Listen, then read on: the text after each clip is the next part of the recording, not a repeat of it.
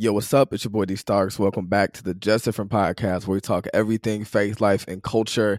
Today, I'm joined by Jordan Diggs. He is a social media content strategist and consultant.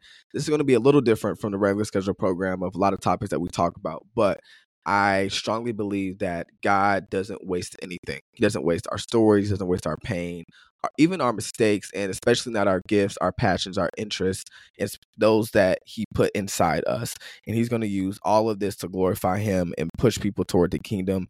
And social media isn't excluded from that. And so this is very more specific to those who may use social media to promote your business, your platform, your ministry, whatever that looks like. But I think it applies across the board. We sit down with Jordan in this episode and we speak to him about what that looks like to remain pure on these platforms, to stay authentic to ourselves and what God calls us to do. And it was absolutely amazing. He is the perfect person to talk about this particular topic and drop so many gems concerning it. So I hope you all love it. And without further ado, let's waste no time. Let's get straight into it. Yeah. And then one of the really last things that I really kind of wanted to talk about is something you mentioned earlier when it comes to not allowing numbers to equate to your value as an individual. And so I know that anyone who is in the process now or even thinking about getting started, that's something that I want to speak to, something I've gone through myself. And we talked about Colin and Samir. They have their platform and they spoke to Emma Chamberlain in one video about her process and her transition away from YouTube.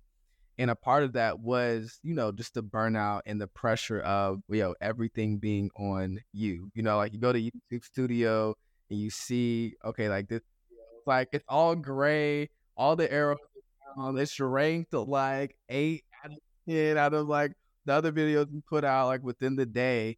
And, that definitely can be discouraging. I know that I was in that mindset or maybe just cycle of, every week we get a report of all right, how many downloads we did, right? And that report would determine my mood for that day, the rest of the week of, okay, if it was this, it's I'm automatically now doing something wrong. I don't have value. I should probably just transition out and quit, take a step back. And so it took me a while to get to the point of just being comfortable, within me, understanding that it is strategy and that, okay, numbers don't equate to the value that I hold individually and also what I'm putting out, because some obviously you're subject to algorithms and things of that nature too. So you also put that in consideration, but also just never allow that to just consume the totality of who you are as a person, because that can really put you in a dangerous spot. For sure. I completely agree. And I think it can be hard because the reason why we get upset by numbers is because we care so much. We want it so bad. We want to be successful so bad. And it's just in sports, you can tell if you're doing good or bad through the scoreboard, or business through how much revenue you're bringing in. So it's only, and then even you think about school, if you get an A on the test, you're doing good. It's if I get this, I'm doing good. So it's only natural for us to see numbers and be okay, that's who I am and my worth. But it's just it's not true. And there's so many things that affect numbers too that are even outside of your own control. The social media landscape, it changes so much. Even when I first started TikTok in 2019, the people who were getting famous that year, 2018, 2019, were Charli D'Amelio, Addison Rae, Noah Beck. And these were people who were making dance videos and thirst traps and all of that. That used to be TikTok. And now when I look at TikTok, it's more of almost a mini YouTube. It's creators who are more intentional, talking to their audience and putting more effort into it. There's some creators I watch, I'm I know y'all spend 2 hours. Right. And when I started my new account, I spent upwards of 3 hours just editing one 4-minute video, maybe, because you can upload to 10-minute long on TikTok now, but platforms change so much, and as a creator, you kind of have to learn how to adapt, to be flexible, and change with them. But if the numbers are low, even with me, and there's sometimes you get shadow ban. What is that? Shadow ban, I don't know. So sometimes the numbers aren't where you need them to be. And a good way, like, just to help me mentally when I'm out where I need to be is I just like log off. I like to look at the numbers because I'm a very analytical person. So I like to look at the numbers for research and like, okay, what can I do better? But when it starts to equate to like who I am as a person and like I'm feeling down and I'm feeling low, it's time to log off and take a step away, because at the end of the day, like, you have a whole life outside of social media, you know, like your whole person outside of social media, and it doesn't tell you your worth. So yeah, that's what I would say. Like, use the numbers for research, Right.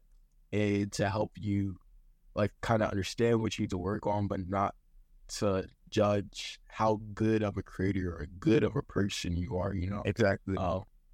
Yeah, separate the two. 100%. I would agree. Yeah. Just use it to see ways in which you can improve, and like those pinpoints, like you said.